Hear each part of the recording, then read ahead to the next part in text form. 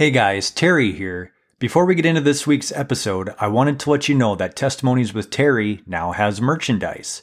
We got shirts, long sleeve shirts, hoodies, crewneck sweaters, hats, and these items will be available for a limited time as the online store will close on October 27th. Now, if the initial run of orders does well, we can always open the store back up and do more, but we're testing the waters here to see if there's a demand. Now, this is important. All orders are going to be shipped to me by default. So if you know me personally and can arrange to meet up with me to get your items, you don't need to do anything. But if you don't know me personally, or you live somewhere far away from me, you'll need to add the shipping item to your cart and we'll get your items shipped anywhere in the United States. You can order these items at www.imagebuild.com/TWT-webstore.htm. And you don't need to worry about memorizing that link because I'll post it in the show notes for this episode and across all the Testimonies with Terry social media pages. Again, October 27th is when the store will close, so get your order in now. Thanks for the support, guys. Let's get to the show. You are now listening to Testimonies with Terry.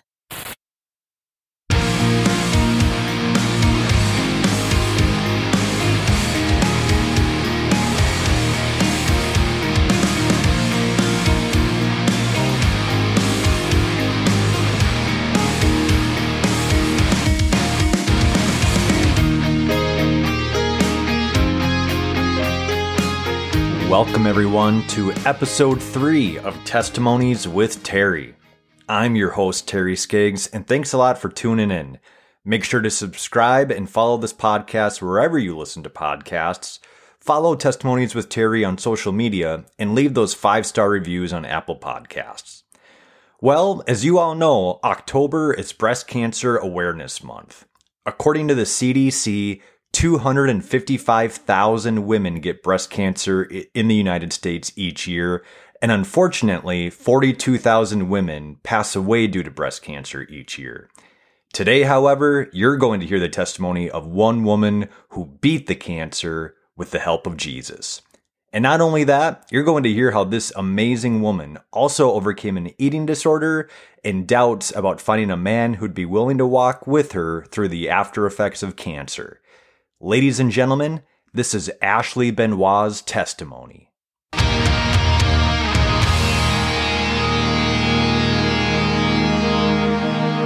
All right, guys. Well, I am here with Ashley Benoit. I'm super excited for everyone to hear your story. Ashley, thanks for coming on the show. Thanks for having me. So you and I were just talking about The Office here a little bit. What, it's something that both of us enjoy. What would you say is your favorite episode of The Office? Ooh. You know, this is where I always get some flack because 2 of my favorites right away are Scott's Tots. Oh, man. Which people hate. And the dinner party is the second one. Yes. That other people just cringe about. Yes. But I also, in true girl fashion, love Niagara. I mean, when Jim and Pam get married. It's a great wedding. Makes me cry every time. And the finale, too, was one of my favorites. Yeah. Mm-hmm. Michael coming back at the end. Oh, yeah. So many good moments. Yeah. Who's your favorite character, or the character you maybe relate to the most? You know, I obviously love Michael. I think he's hilarious. But I feel like Pam she's just my girl. Mm-hmm. I just think she's the best. Yeah. So, yeah, probably Pam. Well, Ashley, I've been finding through this podcast, when I'm interviewing people, it's like, I know these people, but I don't know these people. And so I've known you for a couple years at least, but never really had a super in-depth conversation with you. I've heard bits and pieces of your story and your testimony, and I knew when I started this podcast, I'm just like, I got to get Ashley on. So super pumped to have you on. I'm wondering if we can just start at the beginning, if you can just kind of talk about where did you grow up and what family life was like for you? Yeah. So I grew up in Painesville, Minnesota. It's about actually like 15 minutes from here. I swore that I would never come back to small town life when I left for college, and here we are. But grew up in a home where my dad was a pastor. So I've been in ministry most of my life. And I have 2 brothers, one older, one younger, only girl, so obviously highly favored. Yeah, what was that like for you? Because I'm the only boy in my family. I got three sisters, so I experienced the opposite of that. What was it like growing up the only girl? Yes. I mean, for sure, I got away with a lot more than my brothers did, to a certain extent. But yeah, it was good. Just a different relationship all around. Did you feel like a pretty good sense of protection or maybe overprotection between your dad and your two brothers looking out for you? Yeah, I would say definitely protected. I mean, my younger brother is 18 months younger than me. So we shared a lot of the same friends and hung out with a lot of the same people. And then my older brother is 5 years older than me. So the protection piece definitely came more so from my older brother. And then my dad in general, I mean, like my dad did so much for us. He was like every Saturday he would clean and vacuum my vehicle. He would fill it with gas. This sounds so terrible. I can't believe I'm telling you this, but I did not know how to pump my own gas until I went to college because my dad always did that. Oh, man. Terrible. Talk about shock. So I'm just trying to picture you like driving up to the gas pump, on your own for the first time. And like, what do you do? Do you just get out and like... Just fake it till you make it. Yeah. So they always took really good care of me. Cool. Yeah. Cool. What was it like growing up as a pastor's kid and growing up in a family that was in ministry? Oh, I loved it. Honestly, from an early age, so my dad's always been in ministry. Before, I spent most of my life in Painesville, but before that, we had been at a few churches in the cities. And I had always loved it. I've always been an extrovert since like literally the moment I was born, I was an extrovert. And so the idea of being able to like be in constant community was such a big thing for me. They used to always make fun of me because when I remember being like, I don't know, 7 years old and loving greeting time at church because I could run around and see everybody. And so it's always like, it's been something that's been ingrained in me since a very young age, and I've always loved it. Were you yourself involved in your family's church in any role throughout your childhood? Yeah, so I started leading worship when I was like probably 12 or so, just with like youth worship, things like that. Yeah. And then as I got older, progressed more into adult worship, being on that team. And so that's really, I feel like where I developed a true love and passion for ministry, especially worship ministry, was just being able to develop that involvement at such a young age in our church. And so it's been really cool to see how that has now paved the way to where I am now. So where are you now? Yes. So I serve at River of Life Church. Technically, my role is the media and marketing director, but I also get to lead worship every week with my husband, Derek, who is the worship pastor here.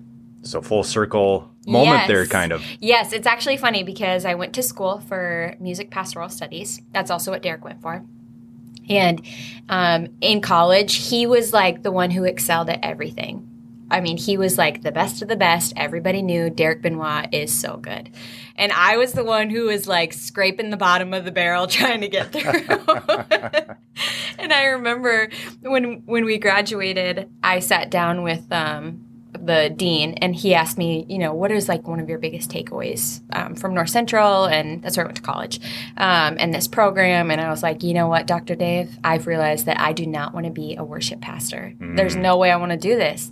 And I told him, all I want to do is like do something creative and then marry someone who's in ministry and be able to lead worship with them. I just want to work as a team with someone. And he just kind of laughed like, well, good thing you just went to college for the last 4 years studying this. Good luck. And then look where we are now. I'm serving in a creative role and married to someone and get to do worship full time. Doing exactly what you wanted to do. Exactly. That's cool. Crazy. That's kind of a testimony in and of itself, totally. right? Honestly, it's so much favor. There was, to backtrack a little bit. So I went, when I had originally decided to go to North Central, my parents were supportive, but they were hesitant for sure of me pursuing worship. And so they had really tried to encourage me to consider other options like nursing or, the safe fields, which I get lightheaded and tunnel vision and blackout at the smallest injuries. People even talking about them, I do not handle well. So I tried being a CNA for like a minute, did not work. It was terrible. And then I started out at North Central studying music business, thinking like, well, at least I'm still in the music world, but like, attach business to it, whatever, that's safe. But I really felt a strong tug in my heart, like, this is not where I'm supposed to be. I know that I'm supposed to be pursuing worship ministry. And so for my parents, that was hard for them to fully support, just because, for me to say like, I'm going to go to this private school and spend all of this money, and then I'm going to go work for a local church and be a worship leader, I can understand where their concern was. But I just felt so strongly like if I'm not doing worship ministry, then that is where I feel most comfortable. It's where I feel most myself, is when I'm on stage leading people into worship. And so for me to be able to step into that was really, I would say, a step of faith for me. Being able to like tell the Lord, you know what, if I'm going to do this, I know that like I'm not going to make millions of dollars, and I'm not going to have a 9-to-5 schedule and all these different things that most people really desire, the world says is good and right. But I felt like I can't imagine doing anything else. And that's where I'm at right now. Like, both Derek and I say often, we could go work a normal 9-to-5, and we could have, normal in our lives, but we wouldn't be fulfilled. We just love what we're doing right now. Yeah. Mm-hmm. I think that's awesome, just the obedience that you have in that, just going fully after what God has called you to do. I was listening to a sermon actually on the way into our interview this morning, and the pastor was talking about a picture of Billy Graham at his like cabin shortly before he passed. And in the picture, he was so content. And Billy Graham had said it's because he knew he spent his life doing what God had called him to do. Yeah, definitely. And I think just seeing your obedience in that, I mean, you're not going to be Billy Graham's age for many, many years, but I have no doubt that, man, you and Derek are both going to just be able to sit back and look back at your life and be like, yeah, we did what God called us to do. Yeah, yeah. It's crazy for me to hear that you were like scraping the bottom of the barrel at North Central, because anyone that's listened to you knows that you can sing. Not like sing, but like sang. Like you got some pipes on you. And so that's just crazy. Like when you say scraping the bottom of the barrel, like, are you comparing yourself talent-wise to other people, or are you just talking about like the grades that you would get? Or? Oh, all of it. So I would say I've always been a good student. I mean, like throughout high school, I was a great student, graduated like top of my class. When I went to college, had great grades as well with like my general courses. But keep in mind, I came from a small church in a small town where I was like really one of the only people who was leading worship. And so as far as like quote unquote competition goes, I didn't have that many people to really compete with, I guess, to like make myself better. And then I go to North Central where everyone and their mother can play guitar and play beautiful piano and sing and hit these notes that I've never even heard before. And then with the music program, it's just a very like strict, rigid program that is pretty difficult. I mean, there's a ton of music theory behind it, and I had taken lessons most of my life, but I never enjoyed lessons. And so like for me, it was so hard for me. I just wanted to lead worship. I didn't care about like the practicality and like that, the science behind music. I just wanted to sing. But really, I needed those things in order to be better. And so the music program was really difficult for me, just like walking through music theory. Keep in mind, it was every day at 7:45 a.m. and I had to walk like at least a mile to get to the building. And so it was crazy. But honestly, it made me so much better as a musician, as a worship leader, as a student. And now so I teach piano lessons now. I have about 9 students, and I stress theory so strongly to them. And they, there's some of them who just love it. They come alive with it. There's others who dread it. And I just have to keep telling them, like, there's so much practicality in this. You have to learn this. You have to know this. And so it's good. I took away a lot from it. But for Derek, he was such a natural with it. He was excellent with everything that he did. So I scraped by with the music program. But we made it. You know what? C's get degrees. Yeah. Amen to that. Sometimes D's do too. Well, and I think that goes to show, too, that, like, God does use everything. Oh, yeah. Like, even if you didn't think that you were going to use music theory, here you are. Here we are. You know, teaching it. And sounds like even just, you know, maybe enjoying it a little bit or definitely seeing the usefulness of it. Definitely. And then it sounds like overall you went from, you know, growing up doing worship, kind of that big fish in a small pond to, you know, leaving little, you know, hinky-dink, you know, Painesville, going to the Twin Cities, and now you're a small fish in a huge pond. Oh, yeah. It sounds like you maybe got caught up in the comparison game while you were down there. Mm-hmm. What was kind of the key for you to get out of that game, get out of that trap, and to just kind of focus on you and your gifts, your talents, and the calling that God had for you? Yeah. You know, I think there's definitely a mold that a lot of worship leaders can easily fall into. You look at these big name worship teams across really the world that are leading us right now. And it's so easy to want to be specifically like them.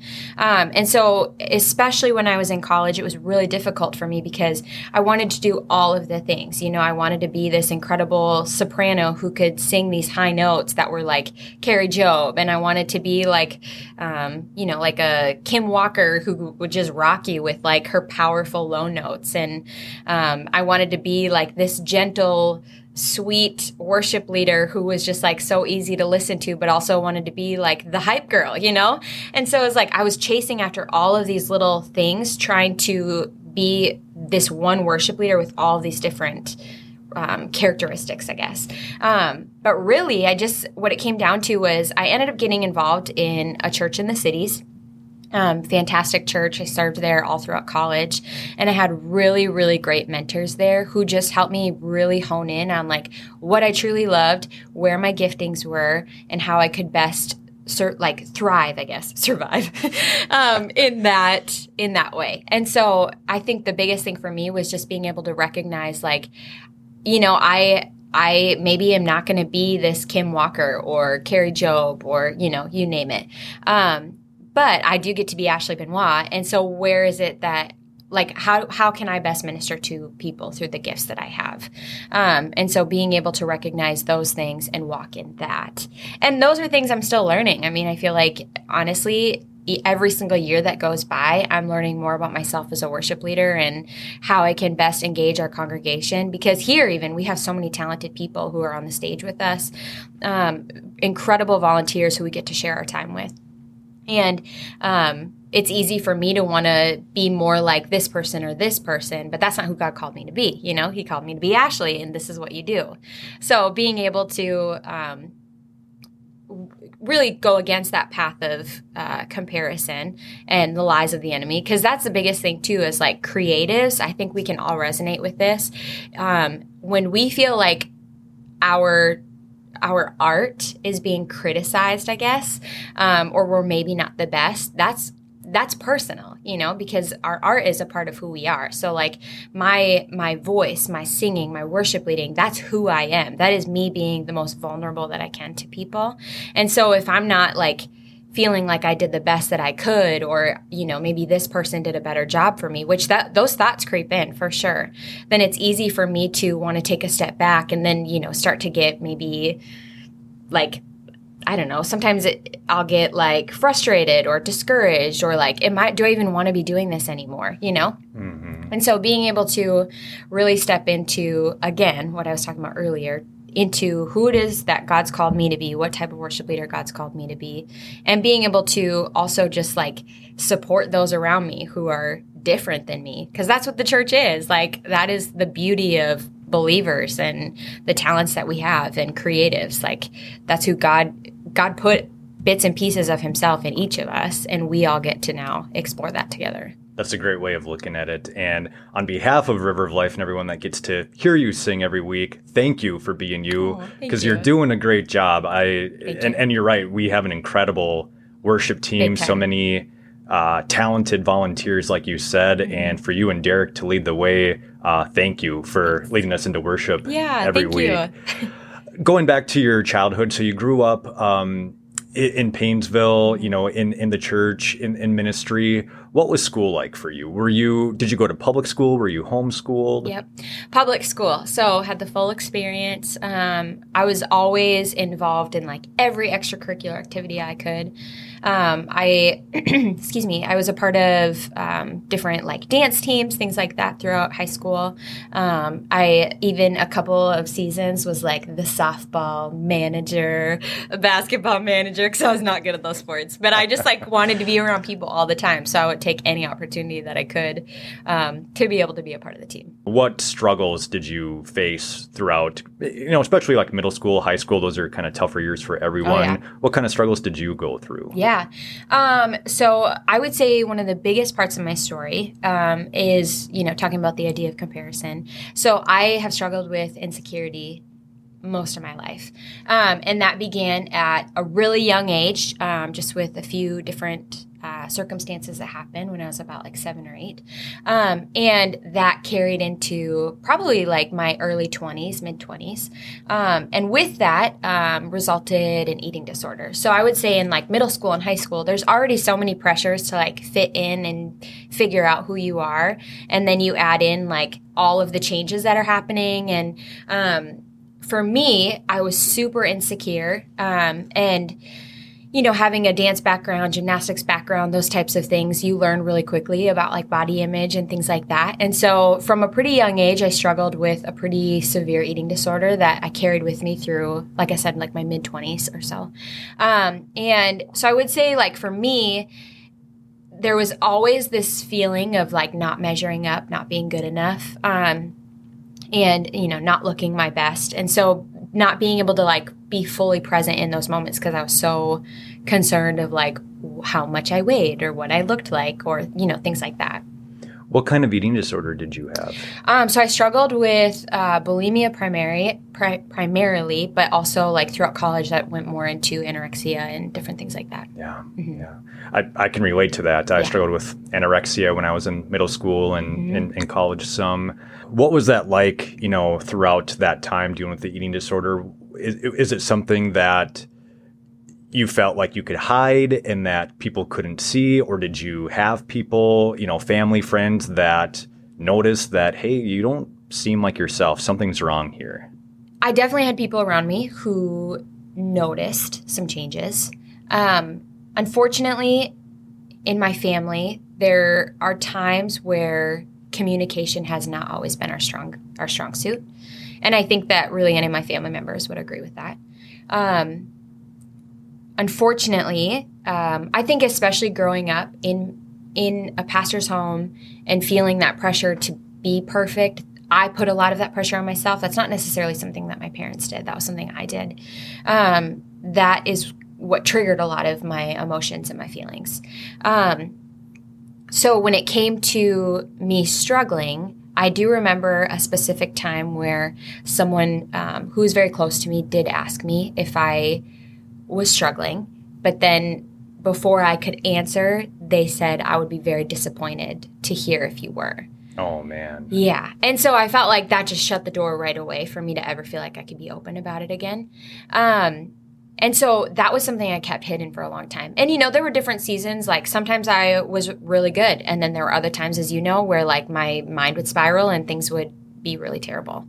I would say it got the worst in college. But at that point, I was completely on my own. I was my freshman year, I'm just meeting a bunch of people. So I could do whatever I wanted and people didn't really know my habits and things like that.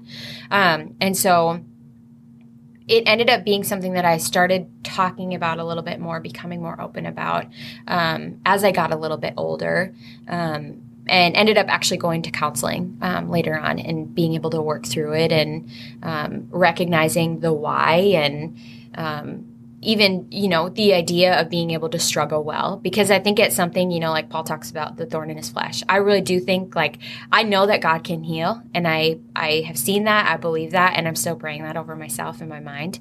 But I also feel like this could be the thorn in my flesh that causes me to struggle well, that reminds me to be dependent on the Lord. So they're struggling and they're struggling well. So I can struggle or I can continue to have thoughts, but take those thoughts captive and continue to be dependent on the Lord.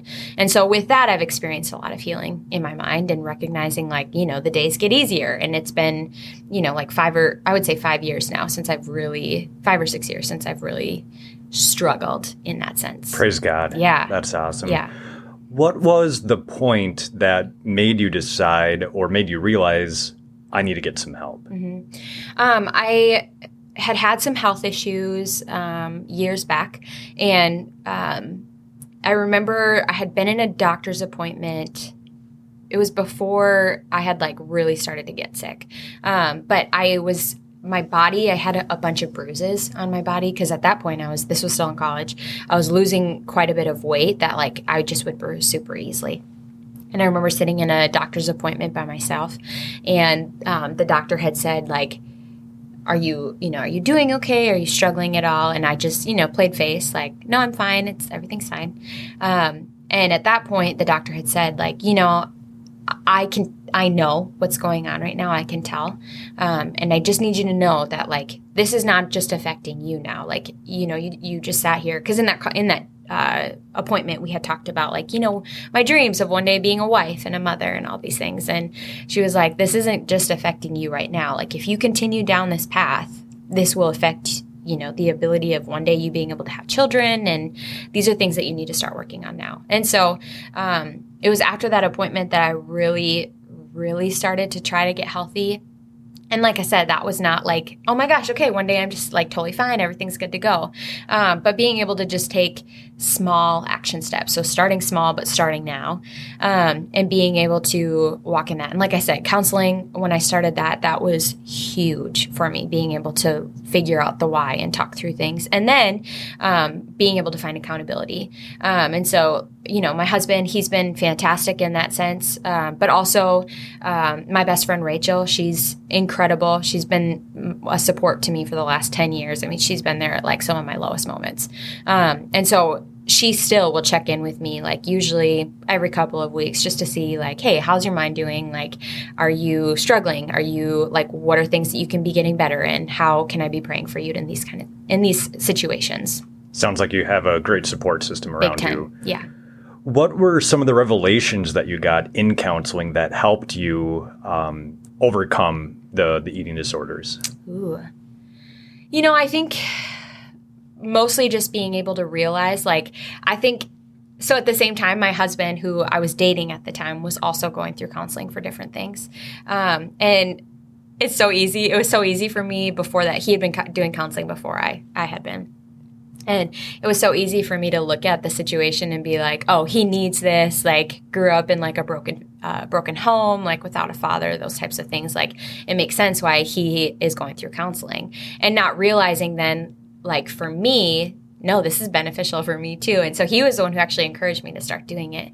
And so being able to realize like the root issues of, obviously like I struggled with my self-image, but there were reasons why.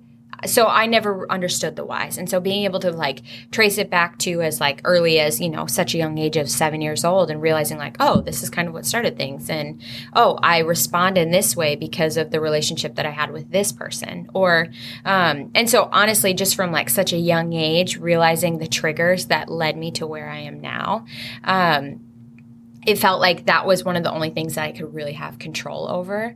And, I would say I'm a control freak in some sense. And so, full circle, just being able to recognize like all these different things from an early age on. I don't know. I know that's like a ton of information and kind of vague, but yeah, realizing the different relationships and how they, I guess, triggered different things within me. Yeah, no, that makes total sense. And I like how you hit on the control piece. Mm-hmm. I know, again, speaking from my own experience, that was a major part of my eating disorder. Yeah. You feel like everything around you is out of control and there's nothing you can do about it. And so you kind of zone in on that one thing you can control, and it spirals downward really quickly. Yep. And I think another thing, again, speaking from my own experience of kind of keeping, I don't know what you'd call it, like sobriety or like just like recovery from an eating disorder, is really kind of identifying your triggers of knowing that, hey, if I am around this or exposed to this, or if someone says this, that could be a trigger for me. Mm-hmm. Have you been able to identify your triggers? Oh yeah, big time. Yep. So I know like, there's different things on Instagram that I like can't follow. A lot of those things are like different fitness accounts or different things like that where that will cause me to spiral some or, my husband and I just had this conversation. There's like the latest trend lately in the fitness world has been like what I eat in a day kind of thing, these posts that they share. And it's this abundance of food and it's always like 3,000 calories, 5,000 calories. And in my mind, immediately I'm thinking like, you can't do that. There's no way you can do that. And how can you look like that if you do that? You have to, there has to be something that you're doing on the side. And so those I recognize are probably more so triggers for me. But like for me, I know that, and this isn't the case for everybody, but like I had a tendency to binge a lot of the things that I was eating. And so for me, I have tracked religiously what I eat, literally everything that I eat for years. And some people will say that's like, I'm sure it is an element of control for sure. But for me, being able to recognize like these are the things that I'm eating and making sure that I'm hitting all of my goals as far as like proteins, fiber, carbs, those types of things. If I'm not doing those things, then it's that much easier for me to be like, oh, I'm just going to have this and then I'm going to have more of this and then I'm going to have more of that. And then I feel terrible at the end of the night. And then I feel like, well, I know how I could solve this, but I'm not going to do that. So then I'm struggling with like some inner anxiety of like, well, now I know I'm going to wake up tomorrow and I'm going to step on the scale. And so these are like things that I still feel like I walk through pretty frequently, but being able, again, to go to the Word, take every thought captive, be in prayer. Like something that I have to pray over myself every single day is just having self-control. And some of that is like, this sounds like such a silly prayer, but I will pray every day, like, Lord, help me to have self-control in what I'm eating and how much I'm eating. Like, let this be something that's beneficial to my body, that brings it life, that brings it health. Like, I don't want to just like eat to eat or do, make poor decisions. Like I want to eat and put into my body, I guess, things that glorify you and bless you and bring me healthy thinking. And so I know it's such a silly prayer, but I feel like it really does set my mind straight. Well, I don't think it sounds silly. I think that just shows that you're very aware yes. of what you need. Yeah. You're practicing mindfulness, and yes. that's probably something that you learn in therapy as well. Big time. But just being aware of, hey, this is something that I could struggle with today. This is something that I need help with. And like, the only person who can really help me with this is my creator, is Jesus Christ. And so to me, I don't think that sounds silly. I think that shows wisdom and just good self-awareness. Thank you. What would you say to anyone who's currently struggling with an eating disorder, struggling with body image, particularly, women, young women? What would you tell them? What advice do you have for them? Yeah, I would say right away, find help. That was the biggest thing for me that I wish I would have done at a younger age. It's so easy to feel like, well, one, to be able to feel like this isn't really that big of a problem. It's fine. I have control over it. But that spirals really quickly. So being able to find someone that you trust, whether that's like a youth leader or a mentor or whatever that might be, being able to find someone who maybe you even know has struggled in the same thing, that they can hold you accountable and be able to get you on the right track. The other thing is counseling. Counseling, I think, has a stigma to it, but it's such a beautiful thing. Like, I would not be where I am today if I hadn't gone through counseling. I think it's crucial. I think everybody should be in counseling. And so if that's something that you would want to pursue, I know Terry has great resources on that and could definitely get you hooked up with that. We'll go back to high school. You graduate high school or senior year. Let's go to senior year of high school. Did you know what you wanted to do right, after you graduated? I had a pretty good idea of it. I knew that like I had said, I wanted to do music. I had a few different offers to be able to dance. I had been looking at different schools that offered different programs for that. So being able to study different things and then dance on the side and do that just as like continuing through college. I never wanted to like pursue a career in dance. I just always enjoyed it. And so I knew, though, I had made some choices in my later years of high school that I was not going down the best path, I guess. Just going back to that idea of insecurity and wanting to fit in and do all these things. Like, I definitely walked through a season of making poor decisions, poor choices, following the crowd, I guess. And so I knew that if I didn't go to North Central, then I probably wasn't going to make good decisions at other schools. For those of you who don't know, North Central is a Christian school. They've got some pretty, I don't want to say strict guidelines, but you are able to, they put a huge emphasis on building your faith through the classes that you're taking. And so I recognized at that point, like, I needed to make a change. And so I decided I would go to North Central and pursue music. So again, as I had said, I knew that I wanted to pursue some type of music. In what capacity, I wasn't totally sure. But yeah, I would say in high school, my senior year, I still always had felt like, yeah, I'll probably go to North Central. I'll probably do this. Yeah. Mm-hmm. And so leaving home, again, leaving the small pond mm-hmm. and going to, kind of the big ocean there, the Twin Cities, I can't help but think about, faith. You grew up in the ministry, grew up in a home, that was just ingrained in you.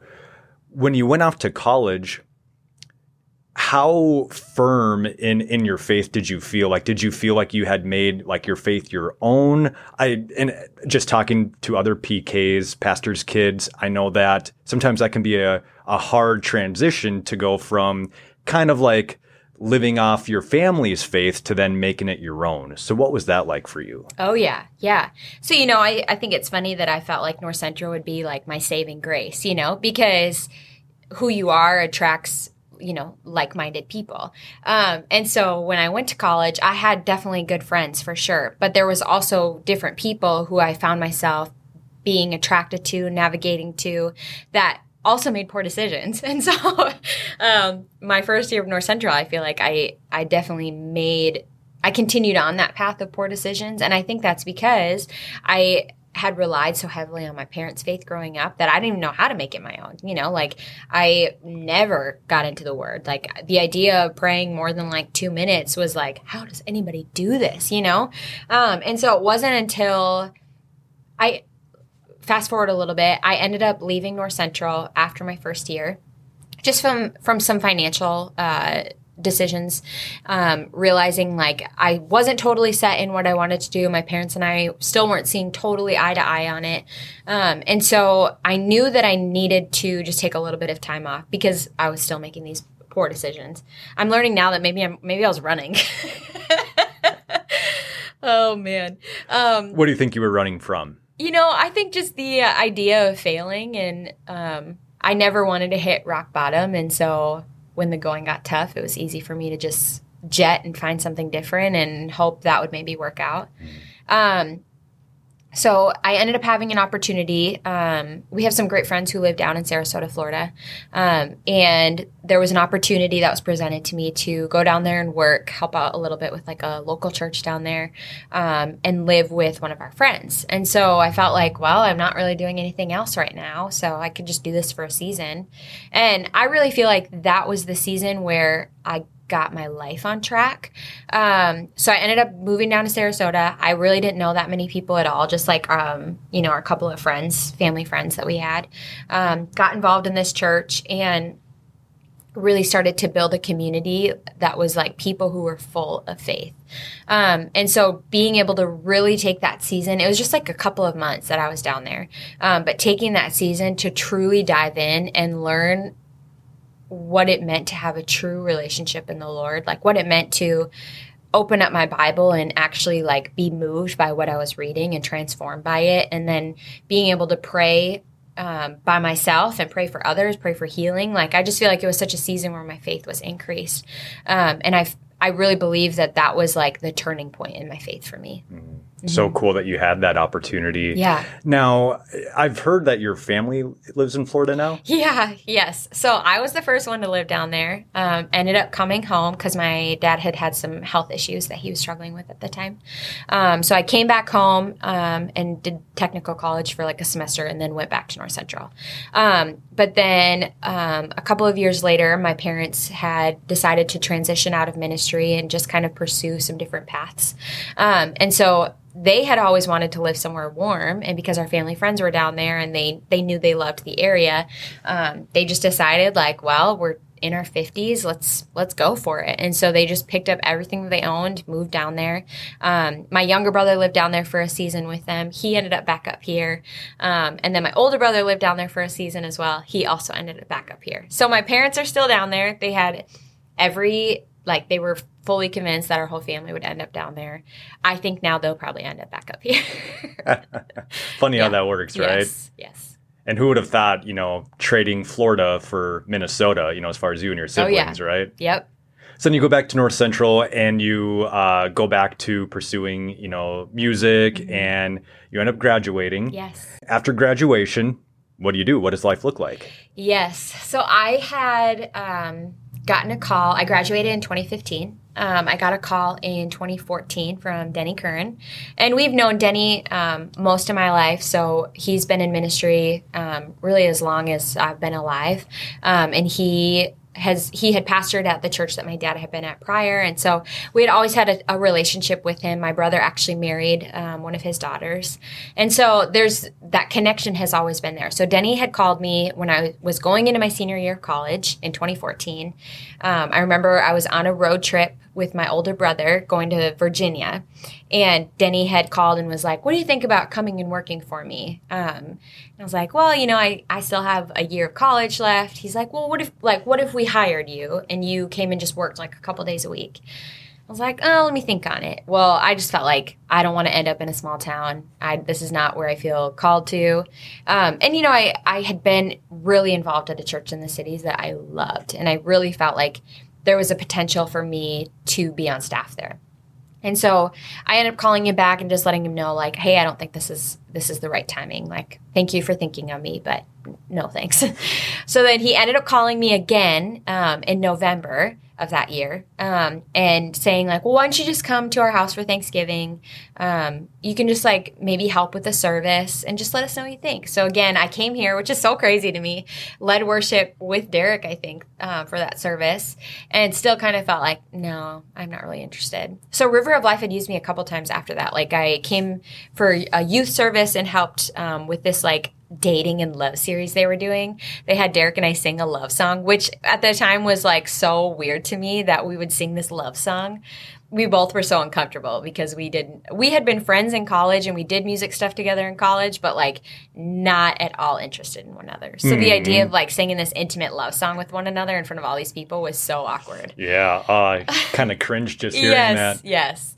And so we ended up, he ended up reaching out to me again in May of that year, or April or something, and had asked me again, like, so this was the third time. He's like, you know what? I know that you've told me no now 2 other times, but he said, what if you just come out, spend the day, meet my staff, and then at the end of the day, if you feel like you absolutely don't want to be here, then fine, I won't ask you again. And so at the time, I had went and met with my mentor who was on staff at the church that I had been attending and just let him know kind of what I was thinking and like wanted to see what the future looked like at this church. And, that church, like I said, incredible church. They were going through a ton of transition that was coming up in the next couple of months that I was not aware of. The senior pastor would be retiring, and there were just a lot of changes that were going to be happening. Eventually, that my mentor, who I had at the time, had stepped into the associate role at the church.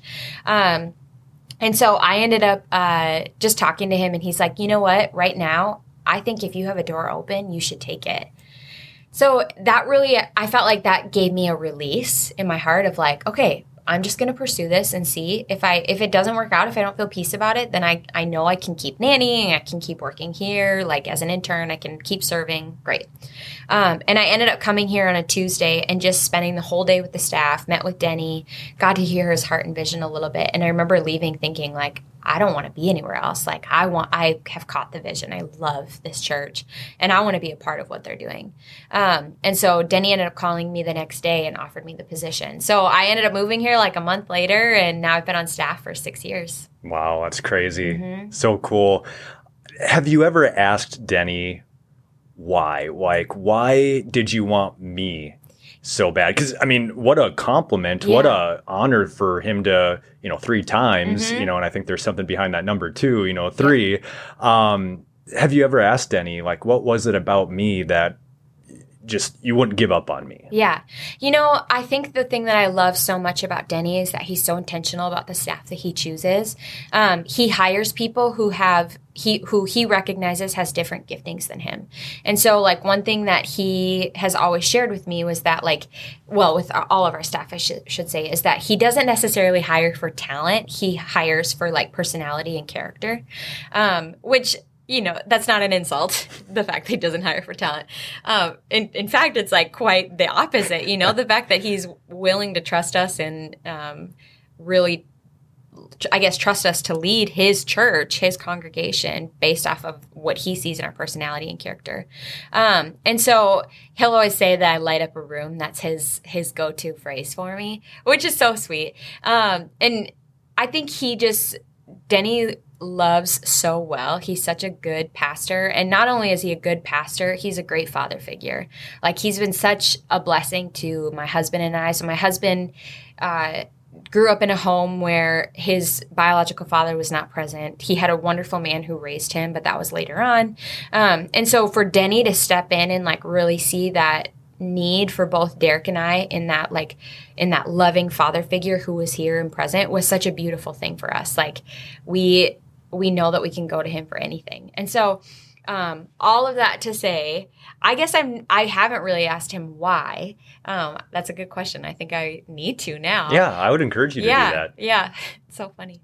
So then you move back, 15 minutes from where you grew up. You never would have thought you'd be back in the area and, get your first kind of like full-time big girl job, right? Yeah. What happens next? Yes. So, it was 2015 was just like a whirlwind of a year. So I graduate college. I moved to a new town. I'm really on my own, like for the first time ever, in the sense that like I'm paying all my own bills. Throughout college, my parents were incredible and really helped me a lot. So I'm paying all my own bills. I'm finding a place to live. I have a salary, like all these different things that are crazy. Like my car insurance is my own. I had a ton of friends who in that season of life were getting married. So it was like a ton of involvement in weddings and things like that. And in November of 2015, I have always loved like working out, health, exercise, things like that. And so I had really stepped up my game, I guess, in 2015 when it came to exercise. And I had noticed in November, as I said, of 2015, that I had found a lump in my chest. And so as I started to, I remember thinking like, this doesn't feel right. But again, we were in such a crazy season that I was like, I don't even have time to like get this looked into.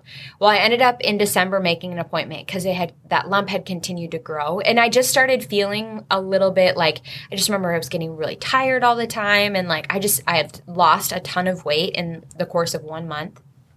And it wasn't from my exercising. It wasn't from any of these things. Like, it just like fell off me. And I just remember feeling like there's something wrong. So I ended up going to see my doctor in December, and she was wonderful, wonderful woman. But at the time, there had been a lapse in my health insurance. When I started at River of Life, I was at that like prime age of like where you're no longer on your parents' insurance, and then my insurance kind of dropped. Whatever, it was a long story. So I actually had no insurance at that point, and it wouldn't renew until January. And so I remember talking to my doctor about it. It was like probably the middle of December, and just sharing with her like, I don't have insurance, so if this is something that's like super crucial, then I guess let's look into it. But if not, like if we can just wait until January to really start looking into this, that would be awesome. And I remember her having her concerns, but also like us both coming to the conclusion of like, we're going into the holidays. I don't like, if something is wrong, I just want to be able to experience this holiday season normal. And so we ended up waiting. And then my first appointment was January 4th of 2016. And then from January 4th until January 15th, I did like every test in the book on this lump. And then on the 15th, on the 14th, I ended up getting a call from the clinic just saying like, hey, I think you need to come in and talk about this. And up until that point, I hadn't shared really with anybody. I think there was like 2 people that I had told that I was going in for appointments just because I didn't think it was about that big of a deal. And then when it started to become a bigger deal, I didn't even know how to tell people. And so I remember I was really open with Desiree St. John. She's one of my best friends. She's been a mentor to me for the last how many years. And then I remember my older brother, who's in the medical field, had noticed that I hadn't been feeling very well. Like he had just like picked up on different signs and things like that. And he just asked me one day, like, are you okay? What's going on? So I kind of shared with him a little bit, but I was very vague. And so on the 14th, I had to call all my family members and tell them like, oh, just so you know, I've been going in for all these tests and I think I might have cancer. So imagine how well my parents received that. Yeah. Sorry, Mom. So on the 15th, I ended up going in and my doctor had shared with me that they had found breast cancer. And so, at that point I was 24 years old. Not married, not in any type of relationship, just like really starting my life. And it's not like, for me, like I was young and I was healthy and like I was making the right choices with food. And I was like, I had just really stopped struggling with my eating disorder and like all these like exciting big things were happening and my body was healthy, So the idea of receiving this diagnosis was such like a shock to not only me, but everyone really. Like there was really no cancer history in my family whatsoever. It was super random. And so I remember I had a great friend who had went with me to that appointment. And she just drove me around and we called people. And I remember my brother at the time worked for a tire place in St. Joe. And he had kind of known. And I remember just like pulling up to his shop and walking. I like get emotional. Yeah. Thinking about it. But walking inside, it's like he knew as soon as he saw. And then like calling my older brother and telling him and then telling my parents. And yeah, it's just like there's so much unknown in it, And then coming in that night, I had to tell Kirby and Desiree St. John. I had lived with them at the time. I said Desiree is like one of my best friends. So I told them. And then Denny and Cheryl had been out of town that weekend. They were getting back the next night. But my doctor had said, like, we need to move quickly. Like, this is very aggressive, so we need to start your treatment, like, Monday. And so I knew I had to get the word out immediately. One, to have people praying, but two, like, because I just have such strong connections with people, I didn't want to make anyone feel like I didn't want just anyone to find out on Facebook, like I felt like they deserved that phone call. And so I remember waking up the next morning and I called literally like 70 people and told them. It was such an exhausting day. And I remember so many people thinking like, this is so funny to me. I would call people and like, hey, I just need to tell you something. And everyone thought I was either going to say I was leaving River of Life or I was pregnant. Which both of them like, what? I wasn't dating anyone and like I just started. So super funny. But I ended up having all these conversations with people, letting them know. And then we had texted the staff like, hey, can we just have everyone meet tonight at Kirby and Des's house?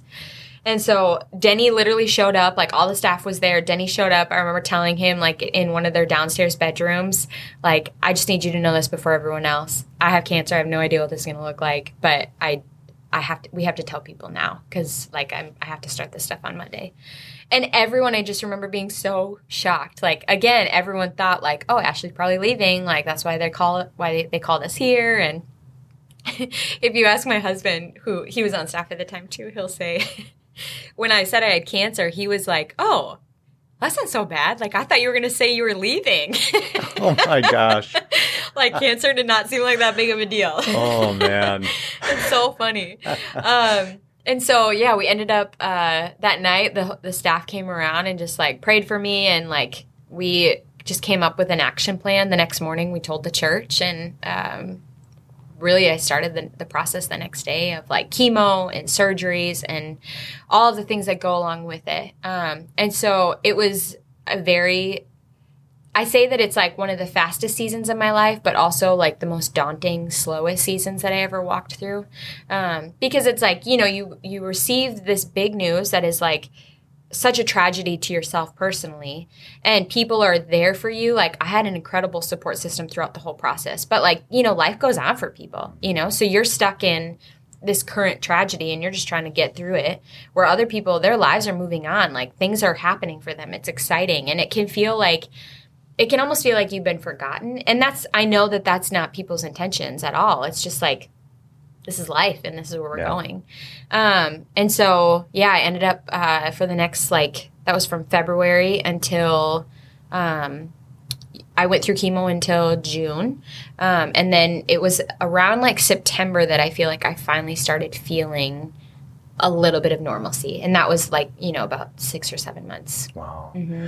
I want to back up a little bit and go to that moment in the doctor's room. You're sitting, in the chair or on the table, and they come in and, give you those daunting words that no one wants to hear. You have cancer. Mm-hmm. You said you were shocked, rightfully so. What else was going through your mind? Like what were you feeling in that moment? Yeah. I think I've always had a spirit of discernment, that gut intuition. And so going into it, I had a pretty good feeling of what they were going to tell me. And so surprisingly, I feel like I was really able to keep my emotions intact, and not even I was just trying to be strong for people, but I really just felt at peace about it. In those moments, obviously you think of the future. I just felt like, Lord, I know without a shadow of a doubt that I'm called to be a wife and a mother. And I feel like I have so much still ahead of me. And now that I received this news, this can't be it. I can't just receive all these things now and then just getting your cancer, you're gone, And so I think there was just such feelings of confusion of how is this going to play out? I don't even understand. But also in that confusion, I feel like I was oftentimes met with peace. Yeah. So don't get me wrong though. That season, there were some really good days and there were some really terrible days where I remember, it started out where I had surgery right away. They had to do a double mastectomy. And that is the worst thing in the world. Terrible, terrible recovery. And so I was in the hospital for 4 or 5 days after that. And when they had tested, they went in and checked my lymph nodes, things like that. And then they removed the tumor, which at that point had doubled in size from when they found it, from January 15th until February 4th. It doubled in size. Yep. So it was really rapidly growing. Yeah. They weren't kidding when they said it was rapidly growing. Yeah.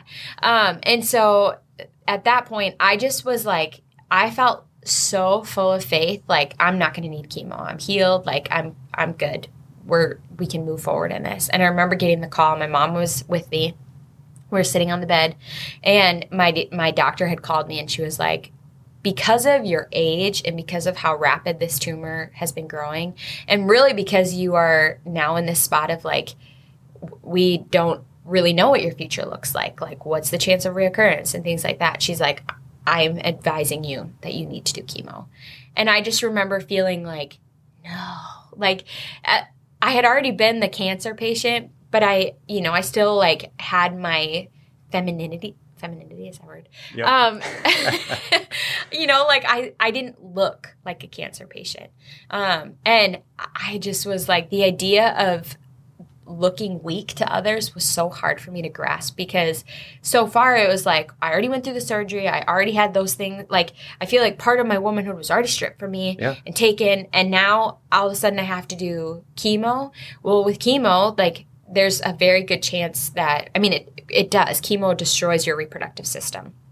And so at that point I'm thinking well, okay, so I've already been stripped of my womanhood, and now I'm being told that I have to do chemo, which means am I ever going to be able to have babies of my own? Am I ever going to am I ever going to find someone who wants to marry me, who's really willing to take that risk, And feeling just what the heck, God? Like, where are you now? And so I had like less than 2 weeks before I had to start chemo. And so I had to go through the process then of like fertilizing my eggs, doing all these things for the possibility of like, well, there's a chance one day you could use these, maybe not. You never know.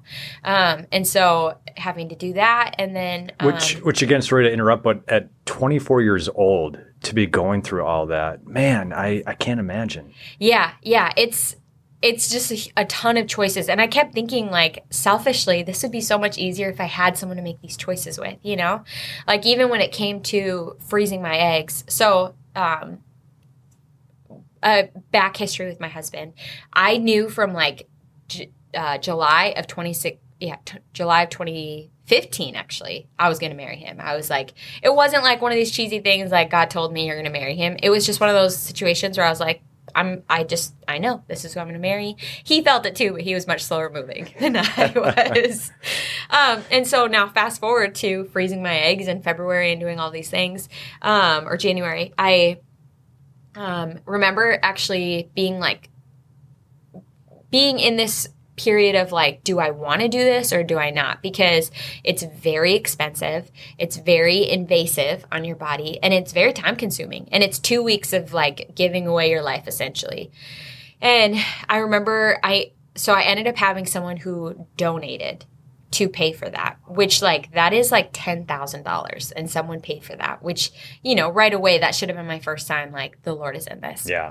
But no, that wasn't enough for me. So then I just remember thinking like, this is way too invasive. Like I would have to drive to the cities every morning to do tests. And the cities from where we live is an hour and a half away. So the idea of doing that was like, oh my gosh, how am I going to go from this? And I remember actually being very worked up one day and Derek was in the office and I remember again me thinking like I think I'm gonna marry this guy. I remember feeling like I was having the conversation with him and I was just telling him like I don't even know if I want to do this, like it's not worth it to me. And I remember him saying, here's the thing, Ashley, if down the road I had someone that I was married to and they said, well, I mean, everything was paid for and it had the time frame like perfectly laid out and all these things, but I just was like, I just didn't want to do it. And that took away our possibility of being able to have kids. He's like, I would be disappointed, you know, like if you have this in front of you, I think you should do it. Like, yes, it's 2 weeks of your time that is inconvenient, but he's like, what happens down the road? Like if, you know, you're unable to have children and this is what really saves you is the process of being able to use your eggs that were harvested. So I remember thinking like, okay, well, you're probably the one I'm going to marry, so I'll do this for you. What a trooper. What a trooper. And so I ended up, going through that whole process, had my surgery, went through chemo, it was 4 rounds of chemo, and then had another surgery after that. And so, like I said, recovery ended up being like more so around like September. So where I started feeling like, okay, now we're stepping into some normal. And what was chemo like? Yes. You know, I would say that I had the best case scenario with chemo. So it's hard for me sometimes to be able to share my experience with those who have maybe just received a diagnosis or who are going through chemo right now because, like, keep in mind, I was 24 years old. I was very active. I was healthy. And so my body responded pretty well to it. Don't get me wrong. I got sick and I would be tired, but, like, I never missed a workout in that season. I was able to take walks each day after my chemo infusions. And I remember being like super nauseous and it definitely taking a toll on my body.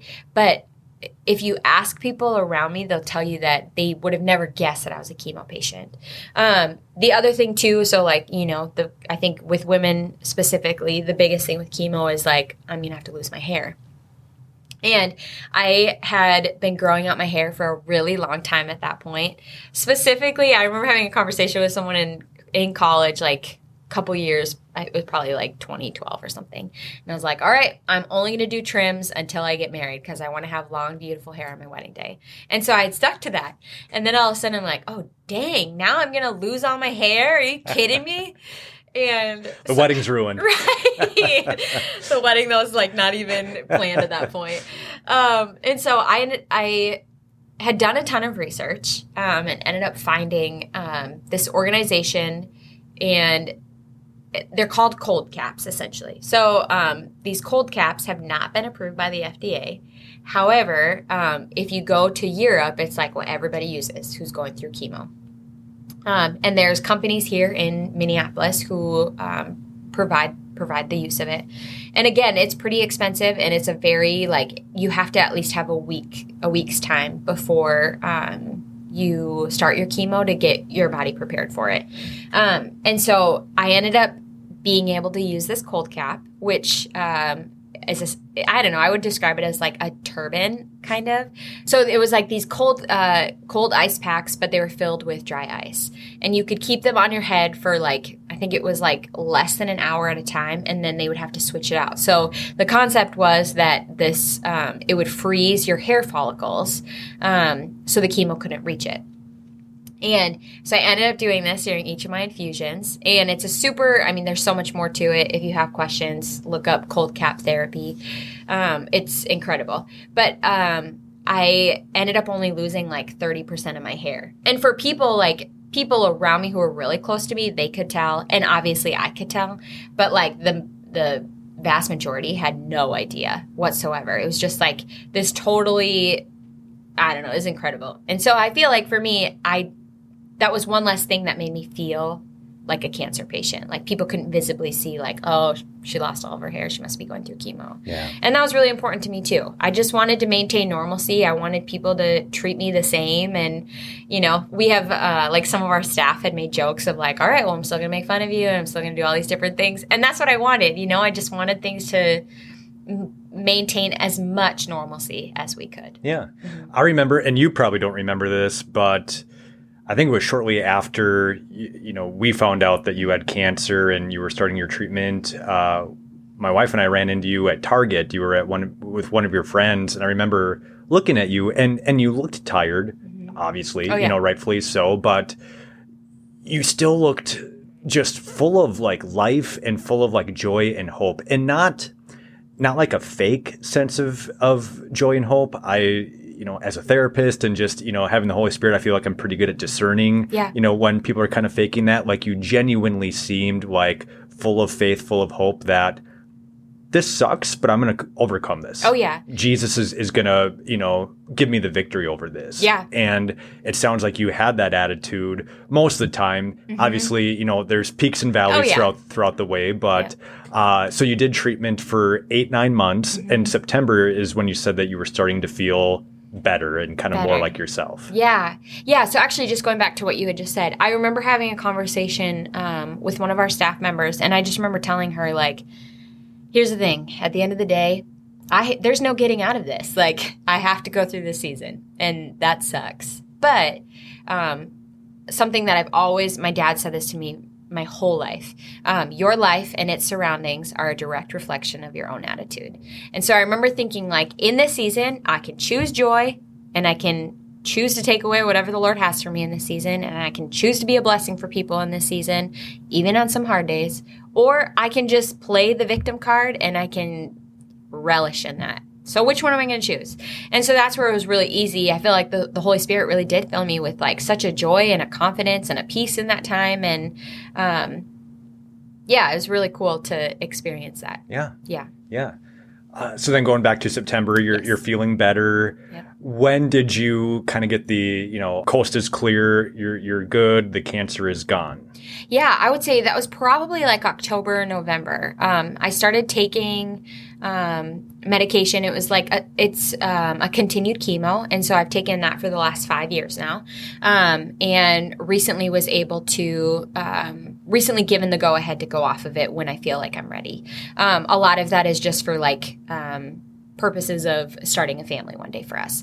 And so I have been taking that pill just as more of like a preventative. But at this point, actually at my last appointment this year, she had said, like, your numbers look great, things look good. There's really no fear of reoccurrence at this point, which is incredible. I mean, Praise God. Cool. So cool. Because I recognize, like, all around me, stories are very different. And for me to be able to have the season that, yes, was difficult, but also, like, I often tell people that was like one of the best seasons for me. So many good things came out of that season. Like, my relationship with my husband came out of that season, and me realizing like I want to be at River of Life because I love this community. I'm invested into this community. That came out of that season. I gained a better health, information, knowledge on my health and body, and like just more aware of those things. And honestly, the biggest thing was just that my faith was so strengthened. It was a huge, huge blessing for me. Yeah. Yeah. Faith, it sounds like the combination of faith and choosing to have a positive mindset Big time. were keys to you getting through this, obviously along with the treatments and medications, that goes without saying, but that mental battle that's there, because obviously cancer isn't just a physical battle, it's a mental battle. Right. It's an emotional battle. And it sounds like you did the battle well. Thank you. Yeah. Struggled well. Yes. Struggled well. I like that. I like that. So other than taking that medication, is there any other like follow-up things that you have to do or just be aware of, kind of going forward? Yeah. So I just, my first few years, I would see the doctor like 3 times a year. That was the first year. Second year went down to 2 times. And once the third year hit, I was able to just go in once a year with her. So just doing like the yearly checkups, making sure, again, like I had said earlier, I have such an awareness now of my body. So I recognize like when things are maybe not right or whatever. And so I've been able at this point, like, I feel like it's just normal. Actually, most times, this sounds terrible, but I forget a lot of the times that I had cancer. People bring it up. I'm like, you're right. I did have that. That did happen to me. Yeah. When you hear the words, Ashley, you are a cancer survivor, what comes to mind? Oh man, it's so surreal. It feels like it was a different life for me. But it also, like, I just feel like I have so much joy and even excitement as I think about what's ahead and realizing, like, there's a reason why the Lord let me survive, There's purpose in that survivorship. And so being able now to step into what that purpose is. It's kind of been a thread throughout this time together is, talking about your husband, Derek, here and there, it sounds like you guys met in college and then ended up working at the same church. So why don't we maybe finish with your little love story there with Derek, as far as tell us how you guys actually got into a relationship. You said it was during your season of chemo and treatments that you guys entered into a relationship. So kind of. So the running joke is Derek started on staff a year before I did. And the running joke is that Denny hired me with the intention that I would marry him. He totally knew. And so we, like I said, had been friends for quite a few years before that. We've known each other since 2012 and had done worship stuff together in the past. And so when I came on staff here, we hit it off instantly. I mean, I remember at that point, like, really getting to know him better. And if you know my husband, you know that he's very quiet, he's reserved, he's pretty introverted, he seems very serious and just very put together. But realizing, like, he is probably one of the funniest people you'll ever meet. He's got this, like, humor to him that is so dry, and he speaks with intention, and so he jokes with intention too. So I love it. He's sarcastic and he's so funny and he's so filled with wisdom. And I remember just like having these times. So when I was going through chemo, we had at the time I was living with Kirby and Desiree St. John.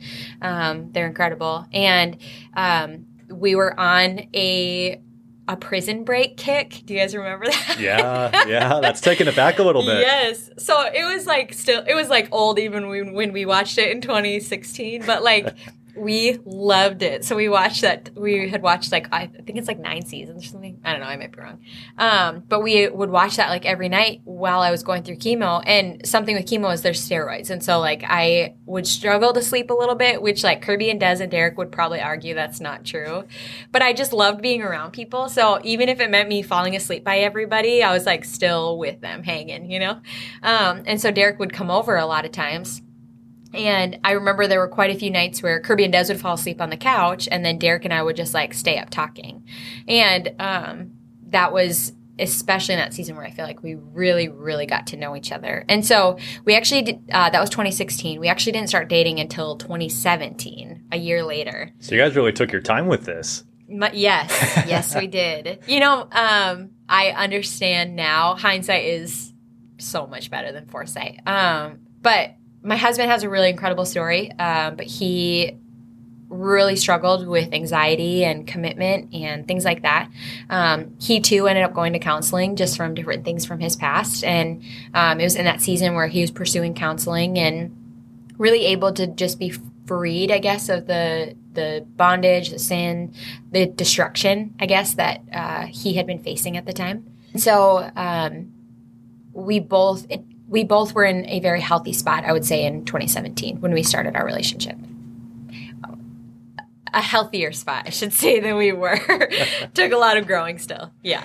And so you guys start dating. Eventually, he pops the question. Yes. You guys get married. I go back to the comment that you made when you were going through chemo as far as like, who's going to want, a wife who, has to go through all this and, take the risk. And, we may get pregnant, we may not get pregnant. And so finding that man, finding Derek, what maybe just kind of a stupid, obvious question, but what was that like to finally find that man of your dreams? Yeah. I tell people often that I feel like the Lord best reveals his love for me through Derek, because Derek is so gracious and gentle and he listens, and I can be the worst person in the world and he's still just like so patient and kind to me. He carries the fruits of the Spirit so well. And for him, it was like that. Those have never been fears for him whatsoever. When the time comes that we're ready to start a family, it's like something that we talk about with excitement, but it's also like, if that means that our family is through adoption, that's awesome. That's incredible. Yeah. Neither of us have that fear. And I think that going back to my thoughts back in 2016 of like, oh my gosh, no one's ever going to want this. That was totally the enemy. I mean, totally the enemy putting those lies in my head. Because I think looking at it now, it seems like so silly to me that I even thought that. Seeing the way that Derek loves me and like he continues to choose me, even knowing like, well, we don't know what the future holds, but I know that I love you and I know that the Lord has his hand in this. So let's just keep moving on the path that he has for us. Yeah. Mm-hmm. Yeah. So cool. Ashley, what would you say to people who maybe recently got a cancer diagnosis or in the midst of their battle with cancer? What advice, what encouragement would you give them? Yeah. This season is not easy. And you're going to hear a ton of information that seems overwhelming and really life-ending. And if you have any type of faith, I can promise you it will be rocked some. But just continuing to go back to the Word, go back to the truth, commit yourself to prayer, and find a support system of people who are going to come around you and pray for you as well is huge. At the end of the day, it's a season that you're going to walk through, but you get to choose your response in that season. And your response is everything. And know that there are going to be hard days, but there's also going to be really good days. And there's so much victory in the end of it and so much fulfillment and satisfaction in the end of it that as silly as it sounds, it's worth it. It will be worth it. Well, Ashley, your story is so inspiring and encouraging, and I just can't help but think about all the amazing plans that God has for you. Looking at the eating disorder, looking at cancer, there's a reason the enemy went so hard after you, right? Mm-hmm. Like you are powerful. You are amazing, and the enemy like tried his best to defeat you and discourage you and to get you off that path that God, called you to, but you've stuck to it. And I think, again, obedience, that's just a word that keeps coming to my mind as I hear your story and as I talk to you, is just your obedience in your faith and trusting God that God, I want things to go a certain way. I would like this to happen. I would like this to happen, but your will be done. Yeah. I will follow you after that. And I think that's such a amazing example for all of us to hear and to see. And you walk it out so well with your life still. Thank you so much again for coming on this was so fun. And sharing your story. Yeah. Awesome.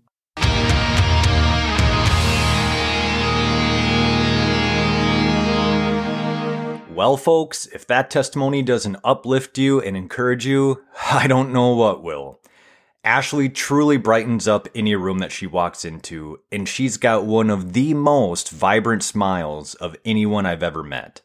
If you know Ashley and call her a friend, you're blessed for it. If you have any follow-up questions for Ashley's testimony that you'd love to hear her answer, ask your question using the hashtag AskTWT across all the Testimonies with Terry social media pages, and we'll get her to answer some. And to everyone who is currently battling breast cancer, or any cancer for that matter, my prayers are with you, and I want to remind you that through it all, Jesus is with you and He is for you. That's it for this week. I'll be back next week with another testimony, and as always, live your life in such a way that glorifies God and kicks Satan's butt.